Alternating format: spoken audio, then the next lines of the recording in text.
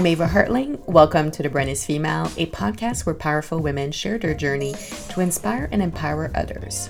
For this week's episode, I spoke with Stephanie Kersta, co-founder of Hoame, my favorite meditation studio in downtown Toronto. Steph is a registered psychotherapist who holds a master's in psychology. She pursued additional certifications, including postgrad studies in addictions and mental health counseling.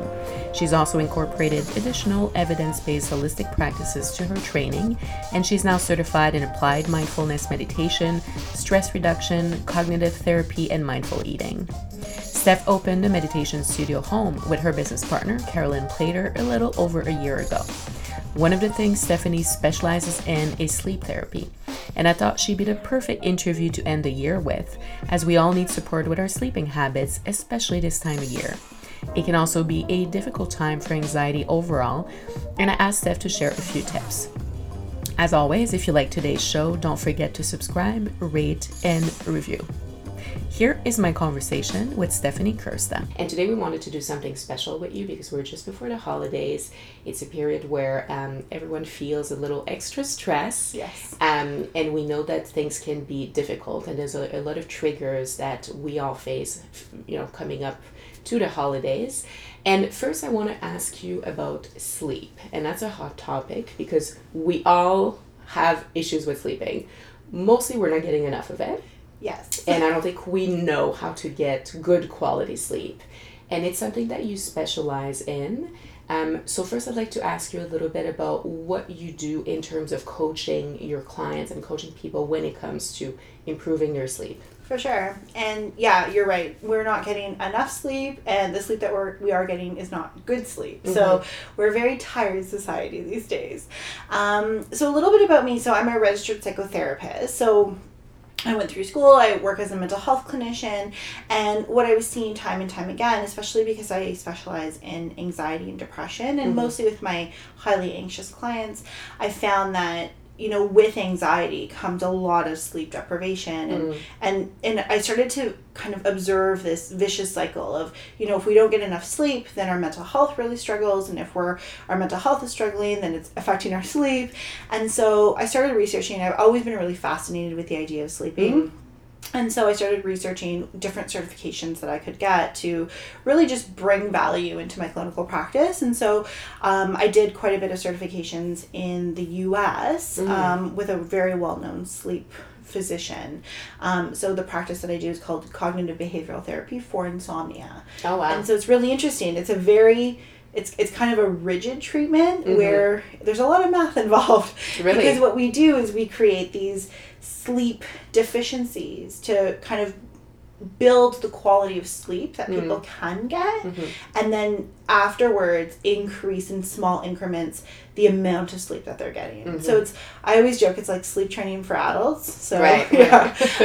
But it's really life-changing because if we're not sleeping well, we feel it, right? It impacts everything else. It really does. And something I learned in the training, it was this phenomenal sleep physician from Boston, and he would always use the term wicked, and he would say if someone's not sleeping, it means that something wicked's going to happen or something wicked is already happening. Right. Because it was just, it's really difficult to be chronically sleep deprived. So I'll always bring in, even if I am not working with insomnia, I'll always bring in different sleep hygiene tricks. And I'm loving now all the gadgets that people are using to build their sleep, to get better sleep. And I think it's because we're just a very tired society. Right.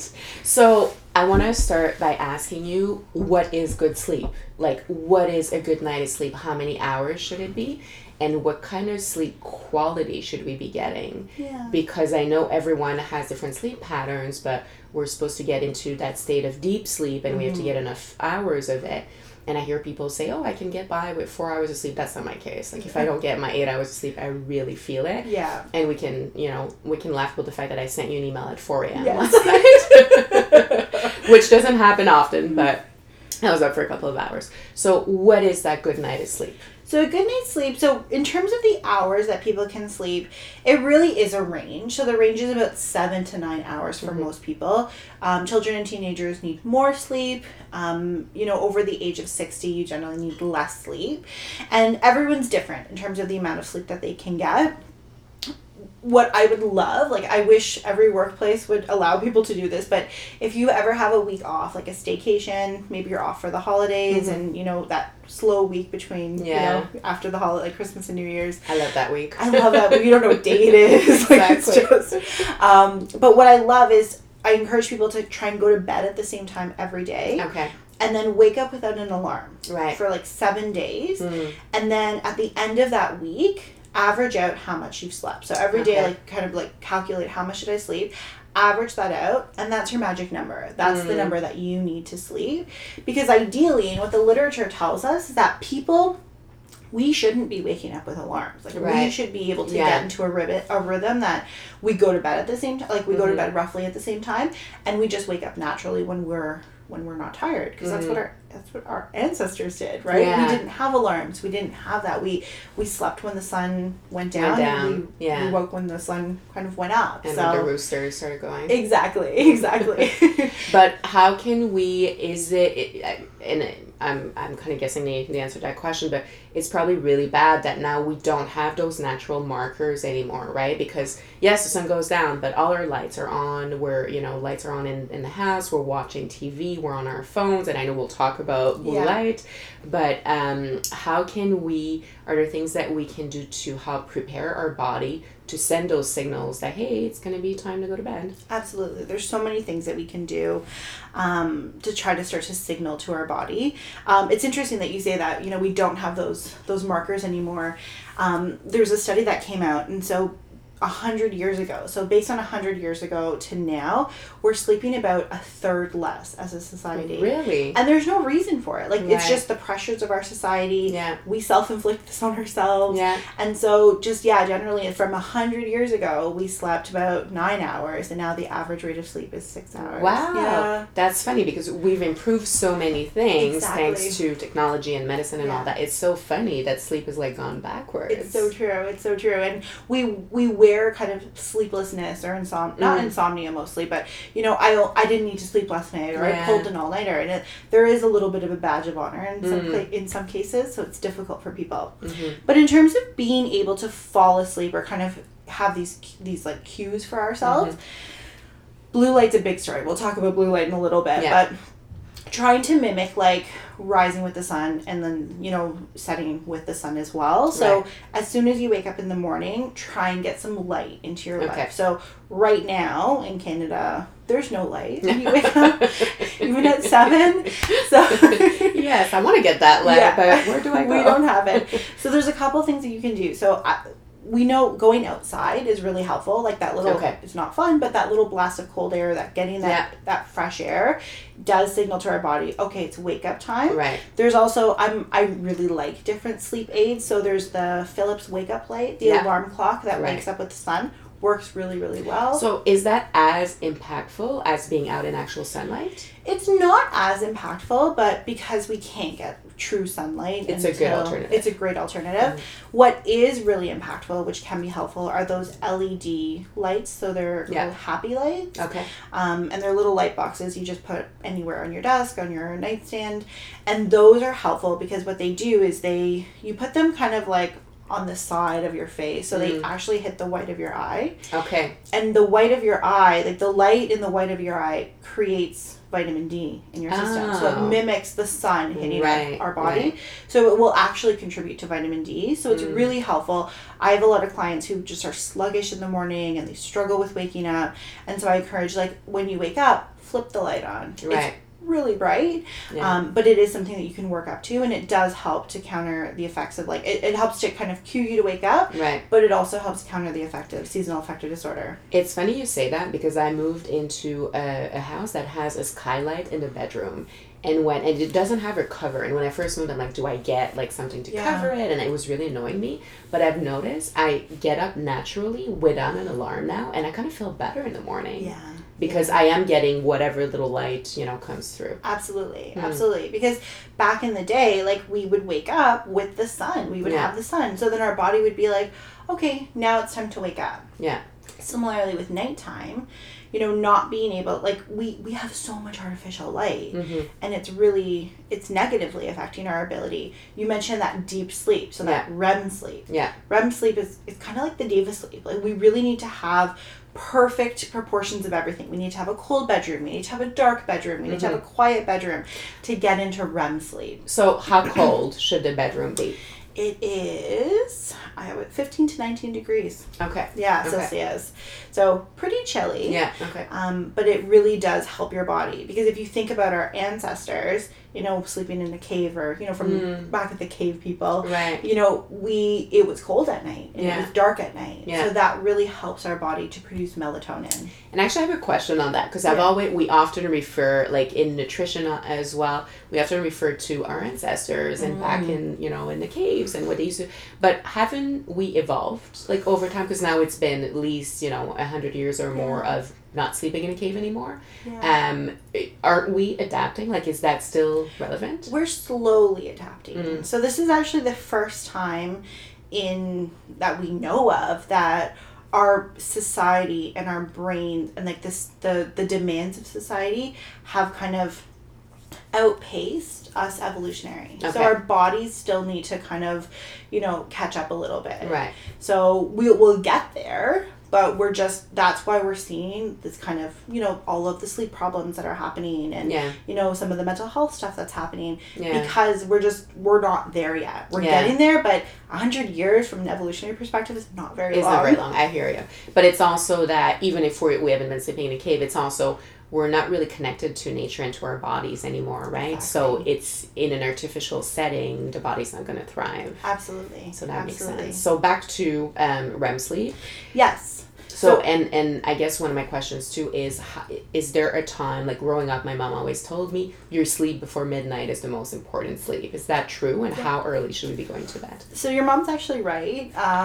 Really, if you look at the quality of sleep that people get, and there's some studies, there's mixed literature, but really the golden hours of sleep are between 10 p.m. and 6 a.m. Okay. The quality of sleep that people can get, there's mixed literature for reasons why, but we do know, and, you know, compare that to shift workers who maybe are not having regular sleep schedules or sleep during the day. They're sleeping the same amount, but it's the quality of the sleep that they're getting. Okay. Yeah, so it's interesting. Your mom was onto something. So an ideal bedtime would be before 10 p.m. if we want to maximize those good hours of sleep. Absolutely. Okay. Absolutely. And again, like, this is where we're kind of at a crossroads where, you know, we get that, like, we know what's right for us, like what's, you know, on paper, what's right for us, but we have to take that literature and apply it to what works for our lives. So for a lot of people, 10 p.m. is when the party starts for them, or, you know, when work starts for a lot of people. It's what else can we do to maybe mitigate some of that as well? I have so many questions, but so preparing for sleep. What are some things that we should be doing so we're getting in the right mindset at the right time to maximize our quality of sleep and hopefully be able to sleep through the night? Yeah, so big thing for preparing for sleep is trying to turn off any lights, like any stimulant. So that's where the blue light comes in. So why we're hearing so much about blue light now is because we're actually seeing the impact on sleep, and there's so much clinical impact on it. What it does is, so we talk about this magical REM sleep. Melatonin is what gets us into that REM sleep. Right. There's certain things that need to happen. Like I said, the cold bedroom, the dark bedroom, the quiet bedroom. So if we don't have those things, melatonin doesn't come. Right. And so with blue light, you know, we're on our phones. Most of us are on our phones. We read on our iPads. We watch television. Also, and sometimes all of the above at the same time. I'm actually seeing from a lot of people the Christmas trees, like if they're Christmas trees or the Christmas lights, or if they don't have blinds on their windows and their neighbors have Christmas lights, that affects some people as well. Wow. So this time of year. So with the blue light, we're scrolling on our phones, and then I'll have people say to me, "It's cool. I go to bed right after and I fall right asleep." Yeah. But it's the quality of sleep. Okay. So if you go to bed at like 10 o'clock, blue light suppresses melatonin production for about 2 hours. So technically you're not really getting restorative sleep until midnight. Right. So you can still fall asleep, but it's the quality of sleep and the amount of quality of sleep that you're getting. It's so interesting you say that, because I I know I need at least my 8 hours of sleep, but for a long time I did feel like I wasn't getting, I would wake up tired even if I had 8 hours of sleep. But I'm someone who's like, I'm on my phone until 30 seconds before I fall asleep. And how far I am when you email me. Yes, that's rare though. But also the first thing I do when I wake up is like back on the phone, which is absolutely. So what would be your tips for things that we can do? So turning off technology, not being on the, trying not to scroll on our phone. And how long before we go to bed should we do that? Roughly 2 hours. Okay. Roughly 2 hours. But again, that doesn't happen, right? Yeah. Like, to say to someone, like, I'm a business owner, and I will tell you, like, I woke up at 6 a.m. I messaged you at 11 p.m. last night, right before bed, and I woke up at 6 a.m. and I saw your message right away. So I talk the talk, but sometimes I don't walk the walk in many cases. Yeah. And so I know that that's not the case. So I'm loving the blue light lenses that are coming out. I think they're great because they just do help. They're not the same, right? So a lot of these sleep aids, like we said with the, I'd rather you go outside and get some sunshine first thing in the morning. But if we can't get that, what's the next best thing? And so the blue light lenses are fantastic for that. Okay. Make sure you get them from there's not the cheap ones on Amazon. Yeah. The yellow ones. Yeah, but they're really great for that. And then there's other things that we can do to kind of like tell our body that it's sleep time. So a hot shower or a hot bath before bed. Yeah. That raising of the body temperature and then getting into the cold room. So that's a good idea. Yes. Okay. Really, really helpful. Signals to our body that it's time to sleep. Yeah. There's some really great sleepy teas that are great. So chamomile and valerian root are really great. I love holy basil. I do the holy basil tea, and then when I know I really need to like mellow down, I add some ashwagandha powder. Oh, nice! But then that knocks me out. Like it's actually really do not drive after this combination. No, exactly. Yeah, that's great. Yeah, that's really good. I also really like magnesium for sleep. So a lot of people take melatonin. Yeah.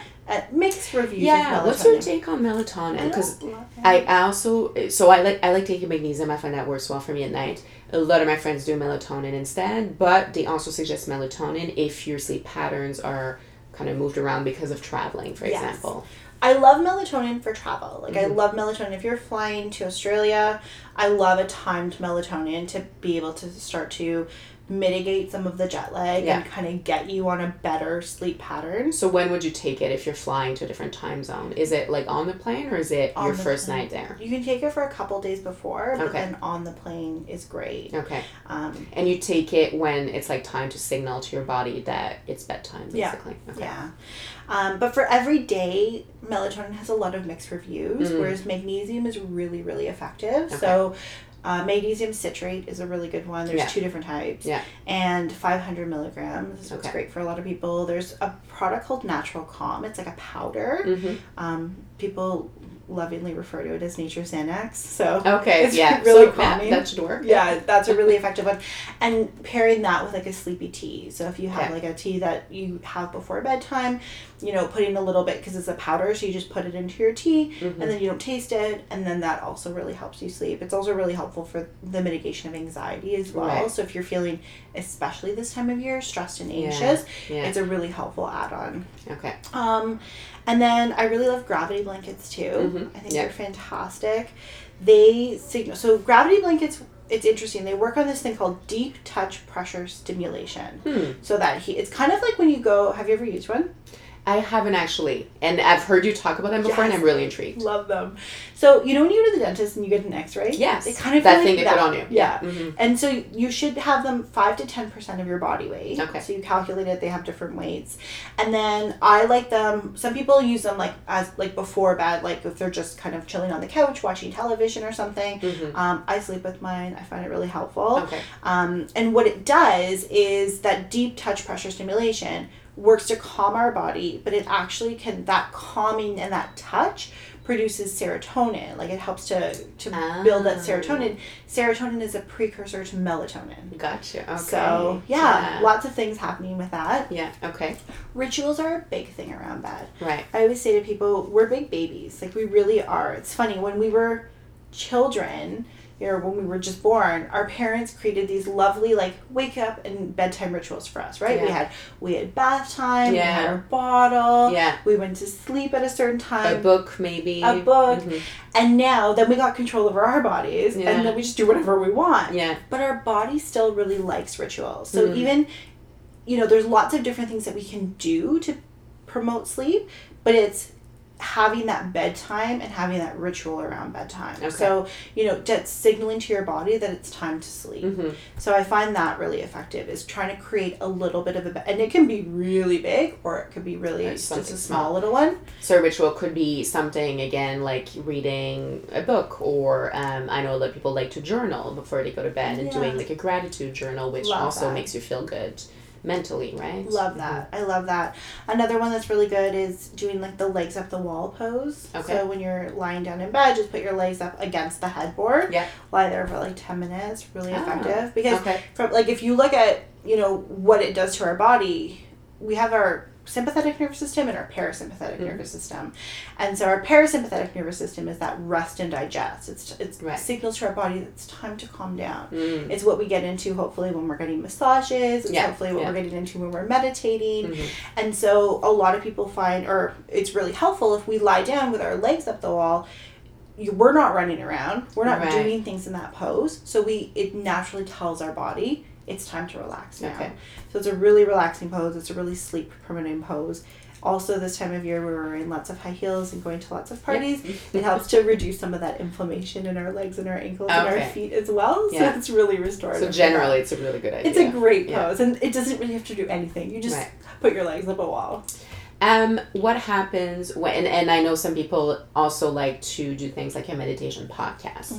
I actually use it if I do have one of those rare nights like last night when I'm up in the middle of the night and can't fall back asleep. I usually, and I actually like tracks to relax. This is not a paid plug, but I just really like that app, or that podcast rather. Yeah. What's your take on that? Is that something that we should be doing regularly, or? I love them. Like if they work for people, some people love them, some people hate them. Yeah. But if they work for you, I love them. Okay. It's great. It gets you into that meditative state. It's kind of like listening to meditative music as well. Yeah. I know Calm has really great sleep stories. Yeah. Carolyn, my co-founder, loves them. Okay. Headspace just launched a few like a whole sleep program as well. I think they're great. They're helping a lot of people sleep. And so if it works for you, it's great. I would just say try to mitigate the amount of time you're on your phone with it. Well, that's it. That's also why I was asking, because then, you've got your paws in the ears and the phone is on. So that's probably not so good. It's weighing the pros and the cons of it, right? Yeah. If you have your pods in the ears, but you're on, like, you have it queued up and you press play and you're on your phone for like 5 minutes, it's really not going to do that much damage. But if you're on it and scrolling on your phone, not going to be really helpful too. So, if it's helping you fall asleep and you find it really effective, I say go for it. Okay. A lot of people find them helpful. Some people find a meditation before bed really helpful. Yeah. I also really like a progressive muscle relaxation before bed. So if you're struggling to fall asleep, you can put on chill music. You can put on some lavender essential oil if you want. And you're just lying in bed and you start by clenching your feet really, really tight for like 5 to 10 seconds and then releasing them. And then working up your body and then working back down. Okay. It's actually something that is part of the CBTI program. So the Cognitive Behavioral Therapy for Insomnia program. Okay. It's actually something that we encourage people to do every night before bed because it, again, just signals to our body it's time for rest. Right. Because if you think about, again, when we were cave people, we had that downtime before bed. We didn't do much before bed. Yeah, there was no TV. There was no TV. No iPads to be on. Yeah, we just kind of hung, I don't know what we did. We hung around a fire, I think, with our family. Yeah. But now what we do is you have the TV going, you're working on your phone, you're cooking dinner, you're running around, you're making lunches, you're doing laundry, all of those things. And then it's like, oh, I should go to sleep. Yeah. And then we jump into bed. Yeah. And so to go from that go to sleep, it's no wonder that we have trouble falling asleep. Our body's like, wait, like what am I doing now? Yeah. So those little things that we can do to signal it's bedtime are really, really effective. Okay. And then what about when we wake up in the middle of the night, can't fall back asleep? Okay. So this is why people don't like me for this one. But really what we should be doing is getting out of bed. So if you can't fall back asleep in 15 minutes, like 10 to 15 minutes, get out of bed. Okay. And I'll tell you why. But get out of bed, go into another room, and like sit up, essentially. Don't go on electronics. So like read a book, but like maybe a not so interesting book. Listen to a podcast, but maybe like a not so interesting podcast. Yeah. So do something that is stimulating, but not overly stimulating. Yeah, not something that's going to get you like excited and going again. Yeah. But do that. And then when you start to feel tired, go back to sleep. Okay. Go back to bed. Because what happens when we wake up at 2 or 3 or 4 o'clock in the morning and we're tossing and turning, what happens is we look at the time, we're like, God, if I fall asleep now, I only have 4 hours left to sleep and I'm going to be so tired tomorrow. And we start to worry. And what can actually happen is we can start to create an anxiety around our bed, an anxiety around sleep. And that can actually, if we have enough nights of that, that's what can lead to some insomnia. So that's that oftentimes is a big trigger for people to start that insomnia cycle. So getting out of bed and just, doing something that's not too stimulating, don't drink anything, don't eat anything, and then just when you're tired, go back to sleep. Try to stay cool, try to stay dark, and then go back to sleep. If you have a couple nights of a bad sleep, it's just a couple nights of a bad sleep. Don't start to worry that, my sleep is affected. Because again, there is a lot of anxiety around, bedtime and not being able to sleep. So, if you have a couple bad nights, just treat it as a couple bad nights. Don't put stuff around it, and do that a few times. And then hopefully that should subside. Okay. Yeah. And then drinking water before bed and having like a glass of water on the nightstand. So I'm somebody who I usually wake up once a night to go to the washroom but I go right back to sleep. Yeah. Is that normal? Is that something we should avoid? Should I be drinking less water before I go to bed? Water's fine. Like some people really need, it's dry right now. Yeah. And so some people do need some water before bed. If you wake up, you go to the bathroom, you go back to sleep, it's not a problem. Right. Don't change it. So it's not affecting my REM sleep or the quality of my sleep? No, not at all. What can affect it is the caffeine, like when you're drinking caffeine and when you're drinking alcohol. So why we're seeing a lot of sleep issues, there's a lot of, there's a lot of stress around this holiday season. There's a lot of stimulation. We're so busy. There's a lot of pressure. But also, there's a lot more alcohol. Yep. And so what happens with alcohol, and it's funny because a lot of people think, it's a nightcap. It will help me fall asleep. No. I've tested that. I've actually stopped. So I quit caffeine. I'm drinking decaf coffee right now. I quit caffeine 2 years ago. And I stopped drinking alcohol now for several months. The quality of my sleep with those two things is just through the roof. Yeah. It's so much better. It's huge, isn't it? Yeah. Yeah. So with alcohol, usually about 2 hours before bed, as we say, try to cut it off. Yeah. So what it does is people think it helps you fall asleep because it's a depressant. So it depresses our central nervous system. Yeah. We're really tired. You pass out. Yeah. And then halfway through the night, you wake up and you're wired. I remember that. Around 3 a.m. usually. Yeah. It's the worst. And that's your body trying to process the alcohol out. I always say to people, what goes down must come up. So if we have our center of equilibrium and we drink alcohol, it brings everything down. Well, it's almost like a boomerang effect. We have to, sometimes our body overshoots it. So everything gets overstimulated. Maybe our heart races a little bit more. You feel a little bit jittery. You just feel like you can't get comfortable and you feel gross. That's the alcohol trying to come out. So trying to avoid the alcohol before bed. Okay. And caffeine is a tough one for a lot of people, but they say usually 4 hours before bed. Okay. Yeah. If you have sleep problems, I tell people to cut it off at 12. Yeah, I would agree with that. Even when I was a big coffee drinker, if I had a coffee too late in the afternoon, even, when they say espresso has a little bit less caffeine, no matter what it was, if I had a coffee after, let's say, 1 p.m., it impacted my sleep. Yeah. And you probably now, would notice, if someone gives you caffeine by mistake because you don't drink caffeine at all. I'm up for 2 nights. Yeah. And that happened even with a very strong tea. Really? I had a very strong chai tea. I drink green tea normally, so I'm used to that level of caffeine. Yeah. If I have an especially strong tea, it really messes up my sleep. So interesting. So my body's become really sensitive to caffeine. Yeah. But the trade-off was worth it because quality of sleep is so much better. But I love it too because your body's doing what it needs to do, Mm-hmm. right? It's not like you're using, it's not like you're having a terrible sleep and you're using stimulants to wake you up in the morning and then, alcohol or depressants to try and get you to sleep. So now your body's doing what it's doing, but that must have been hard to get to that place. Quitting coffee was 8 days straight of like intense brain fog, migraine, like worst migraine of my life, could hardly function. But it's like the 8th day it lifted, and then I was fine. Wow. Yeah. That's amazing. That's a huge That's why I don't want to go back because I know how hard it was. Yeah. But it's exactly what you're saying. I used to have to drink large amounts of coffee in the morning. I'd have a second one when I got to work, another one usually after lunch. Yeah. And then I would need, my sleep wasn't good. I'd need to either, and I never really took sleeping aids, but more like natural ones. But I'd wake up a lot, didn't have like a sleep that felt restorative. So I really see a difference. Yeah, that's amazing. But it's not I know it's hard for some people to do that. It can be really hard for some people. I love coffee. I love the ritual around coffee. Yeah. But I do notice if I have too much coffee or coffee too late, I just have a really tough time falling asleep. And then there's certain types of foods too. So again, during the holidays, we know that can come up. I know if I don't eat a lot of meat, and if I have, like a piece of steak, for example, I will feel my digestion be heavier, and that can wake me up at night too. Absolutely. And a lot of sugar, like Christmas has a lot of sugar, cookies.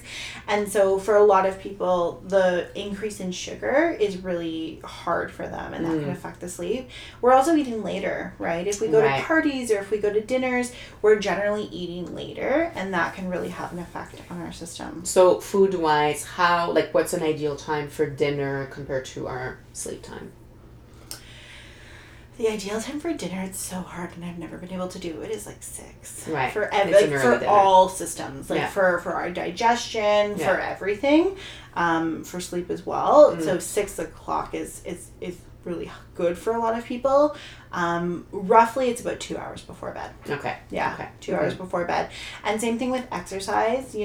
Strenuous exercise is amazing for sleep. So exercising in the daytime, not too close to bed, about 3 hours before bed. Yeah. So strenuous exercise is great. Any type of exercise is great, and that's another reason why we're not sleeping as well maybe as before, because we generally have a lot more sedentary lifestyles. Yes. And so moving more is really helpful because it just burns off that adrenaline in our system. Yeah. We don't have anywhere for that stress and that adrenaline to go. You are going to feel jittery. You're not going to get that good night's sleep. Yeah. I always like to think about if I am at the cottage and I'm outside all day, I'm in the water, we're in the canoe, we're just doing all that fun stuff. The sleep is so hard and so deep. It's true. It's because you're physically exhausted, you're having fun, you're not mentally stimulated, and it just speaks to all of the stuff that we know about what gives us a good night's sleep. Right. And then I want to ask you about waking up. And it's a lot of people, and I know for me for a long time, definitely quitting caffeine and being off alcohol for the time being really helps, but I know a lot of people wake up feeling really sluggish, right? And it's hard to wake up sometimes, even if we set the alarm, and sometimes the amount of hours we got for sleep doesn't really make a difference. Sometimes it does. Is there a routine, same as going to bed? What's a good waking up routine? Yeah, so there's lots of mixed literature on what works for a good morning routine. What you hear with a lot of people is try not to be on the phone. Yeah. The phone's really demonized when it comes to sleep. So maybe should the phone be in a separate room? I know some of my girlfriends do that. It should be. Okay. It should be. So maybe use something else as an alarm and just keep the phone. The Philips wake up alarm. Yes. I love the Philips wake up alarm. Good last minute Christmas present. Yes, it's amazing. And before they were really big and clunky, but now they're these cute little, they look like suns. They're adorable. I really like them. But yeah, the phone is effective if it's in another room. People find that it's not tempting, right? I find if it's right beside you on your nightstand, it's very tempting to just pick it up first thing in the morning. And so for different things that we can do for our morning routine, it's best thing is to try and get outside if you can, because that's that thing that will give you that burst. And is that as soon as possible after we wake up, put your jogging pants on and then go for a walk type of thing? Ideally as soon as possible. I would say anywhere within the first half hour would be helpful. We're dehydrated in the night, so drinking water first thing in the morning is really effective as well. We do, like, with our breathing of sleep, we do breathe out a lot of moisture. So, oftentimes we rush to coffee to, as our first beverage of the day. So trying to replace that with water, you'll find a boost in your energy. Okay. So I would say if you don't do anything, just add some water. Like have a glass of water as soon as you wake up in the morning. That should help. Open the blinds. Right now it's dark, but open the blinds. Try and get some sort of light. Use like a happy light, like flip that on. That can help with the sluggishness. And some people exercise first thing in the morning. Some people, even just doing a couple stretches first thing in the morning. Yeah. It's again just getting that blood flowing, and it's just telling our body that it's time to wake up. So a couple just really good like cat-cow stretches, or getting to a nice child's pose. Just doing a few stretches is really helpful. And then trying to get out when you can is another good one. There's lots, like, I love reading about people's morning and nighttime routines. Like, there's a book that's coming out. I'm so excited about it. And it's really helpful. Like, I love to read people's, like, different routines. So, some people gratitude journal in the morning. Some people set intentions. Some people meditate. Some people meditate in the morning. And that I never understood, because if I sit down again in, like, a calm space, I'm going to fall asleep. Really? So, meditation for me cannot be first thing in the morning. It's so interesting. And some people, like, for me, I'm a morning meditator. Okay. I can't meditate before bed because I find it just... I like meditation. It kind of builds focus, and it kind of helps me build my intention for the day. And it's how I learned. It's like how I started meditating was in a class, and my class was first thing in the morning. So we would meditate, and then I felt that I was like a little bit crisper that day. But I think the difference is what you said is if I'm able to go outside. So for example, going to a meditation class, and that would be okay because I'm moving a little bit before just sitting down. So it's not just like, getting out of your nice warm bed and then sitting down. Exactly. Yeah, that makes sense. That would be really difficult. Yeah. So meditation in the morning is great for people. Exercise in the morning is great for people. Okay. If you have a dog, walking the dog is a really good thing. So, yeah. Okay. Well, that's good advice. Thank you. Now I want to ask you, so we've talked about sleep. We talked a little bit about how certain foods, certain drinks can impact sleep as well. Going into the holidays, I know food can be really like a scary prospect for a lot of people, because we are able to be good the rest of the year, and then holidays full of temptation. And for some people it's an actual issue. For example, I'm lactose intolerant, so for me a big challenge during the holidays is going to friends or relatives. That is tough. And it's harder to make sure there's no cream or milk in anything, because I will literally get sick. For other people it's more that they've built they're managing what they eat in terms of just weight loss or for different reasons. What's a good way of dealing with all of that? And also, I think there's just anxiety for everyone about the fear of, like, indulging too much, right? Absolutely. No matter what it is we eat. Absolutely. And I think there can be a lot of guilt and anxiety around that. Yeah. So I think maybe having a little bit of a game plan before you go to something, right? Before you go to an event, of being like, what do I want to get out of this event? Like, do you want to indulge that day, right? Do you want to enact that kind of like 90-10 perspective and be like, this is my indulgence. I look forward to this once a year. And, and that's what you're going to do. And really kind of get into the headspace of, I'm going to indulge, and this is my night that I'm going to enjoy myself and not worry about it. So for some people, treating it that way and then try to mitigate the guilt around that. Okay. Another one another kind of strategy, especially if you have a lot of events, is starting to ask yourself, is eating a little bit more mindfully, right? So there's so much excess, right? Yeah. And I find, especially now, there's like a bit of fatigue around sugar and alcohol, and everyone's just starting to feel a bit sluggish because there's been so much already. All the holiday parties and the Christmas lunches. And there's always stuff in the office at work. Oh, yes. Gift baskets being shipped. Oh, my God. Yes. All the chocolate. Exactly. And so it's trying to eat a little bit more mindfully. So before we grab something, especially automatically, is asking yourself, I love a scale. So, like, on a scale of 1 to 10, how much do you want this? Right. Or asking yourself why you're eating this. Am I eating this because I'm stressed? Am I eating this because that client email just really irritated me? Or am I eating this because it's my grandmother's shortbread that I love and I only get it this time of year? Well, and that's okay too, right? I think we should be allowing ourselves to indulge a little bit. And I like your idea of making it that day where, okay, today I'm going to have some of the sweets, or I am going to have whatever I don't eat the rest of the year. Absolutely. Absolutely.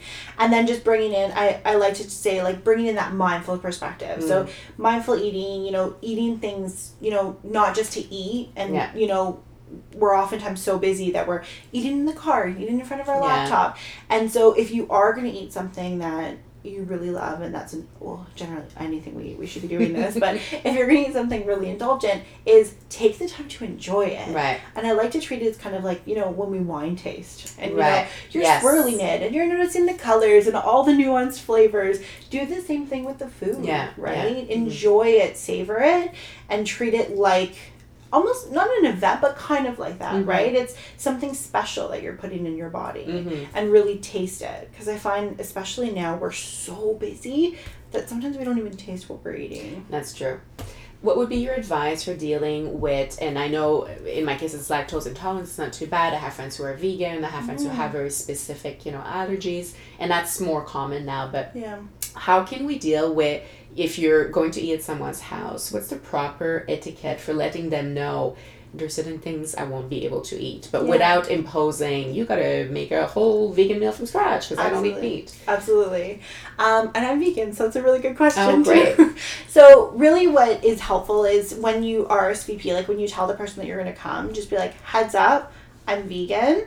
I'll bring a dish. Right. Like, I'll bring something to eat. I like that. Yeah. And I don't want to put you out with that. Yeah. So it's fine. And then generally most people can have side dishes, right? Exactly. And so bringing something that other people can enjoy, but you know, a great vegan dish or a great lactose intolerance dish. Yeah. You know, different things that other people can enjoy, but you're not putting the host out at all. Yes. Yeah. I like that. Really That's a good approach. Yeah. And it can be a dessert too, right? For sure. Somebody, like I'm also gluten-free, so what I do now, if I'm going to somebody's house for like a party, I'll bring some gluten-free, dairy-free pastries. And I'll say I brought, you know, it's for everyone, but obviously I know I can eat it. Exactly. And I find people are so intrigued these days now about different dietary preferences. And like if I bring something vegan, like I love baking, so I'll bring like vegan cookies or something. And people get so excited. They're like, I didn't even know these were vegan. So you know, people are intrigued by it. So it adds a little bit more to the party as well.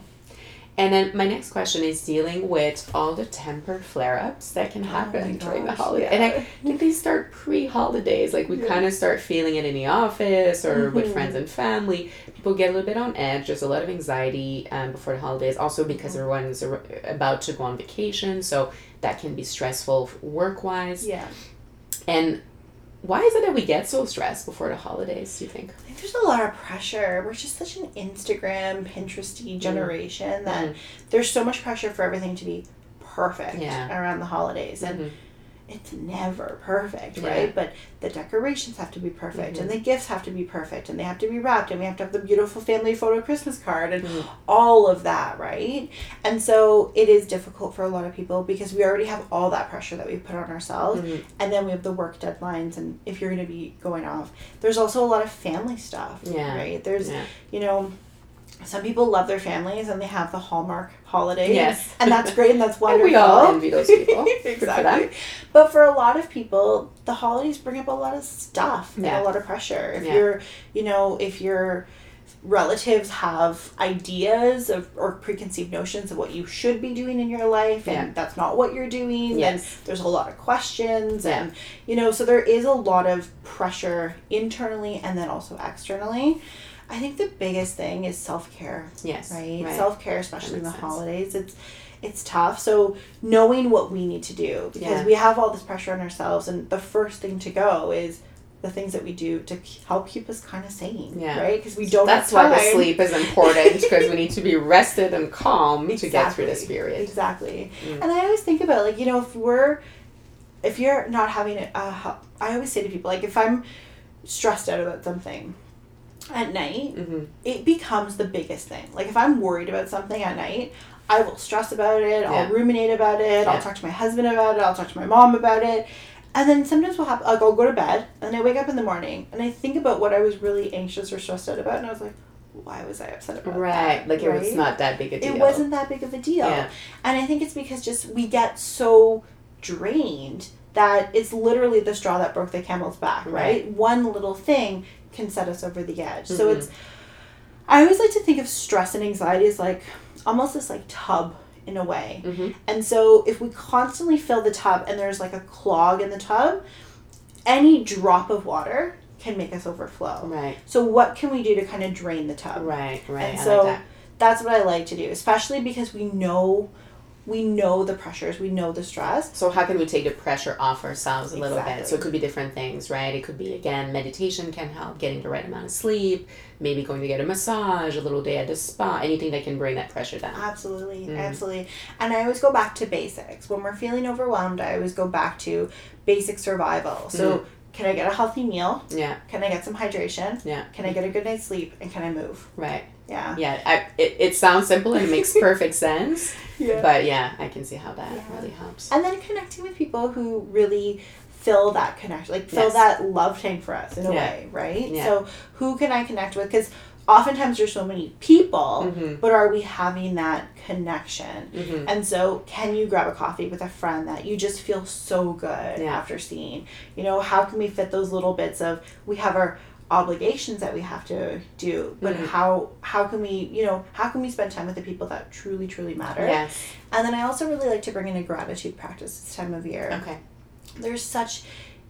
I personally love the holiday season. I think it's a really wonderful time, but it's also for many people a time of have not, right? Mm-hmm. And so the pressures of, getting the latest toy for our kid or, having 17 dresses for all the events that we have and we can't repeat the same dress. Yeah. So it's what can I be grateful for in this moment, right? Mm-hmm.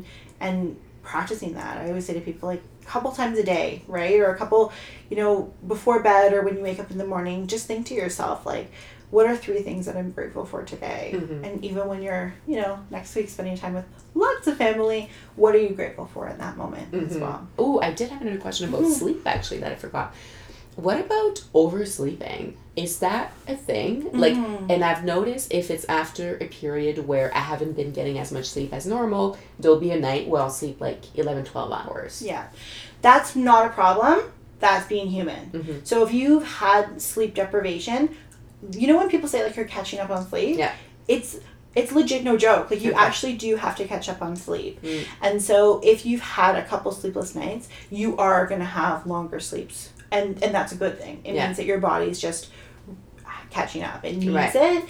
Some people can oversleep, and oftentimes we see it with individuals who may be, dealing with depression in their lives or, just other stuff that might be going on. And oversleeping can be a problem. It doesn't affect you. It's not helpful for you. It's not healthy. There's some negative side effects that come from oversleeping. But if it's one of those things where you don't have you've had a sleep deficit and now you have time to sleep more and you're doing it, that's great. That's what your body needs to do. Yeah. Do it. So that week before Christmas and New Year's, we're allowed to oversleep a little bit. Exactly. Love it. We hope everyone oversleeps a little bit that week. Well, I wish you all the good sleep, all the best sleep, and all the best things for the holidays. Thank you so much for all your helpful advice. Thank you so much. And happy holidays to all of our listeners. Catch up on that sleep. Bye. Thanks, Steph. Thank you. Thank you so much to Stephanie for all her helpful advice. I hope you enjoyed today's episode, and if you did, as always, don't forget to subscribe, rate, and review. I'll be back on January 9th with our first episode of 2020. I hope you have happy holidays. Thank you so much for listening.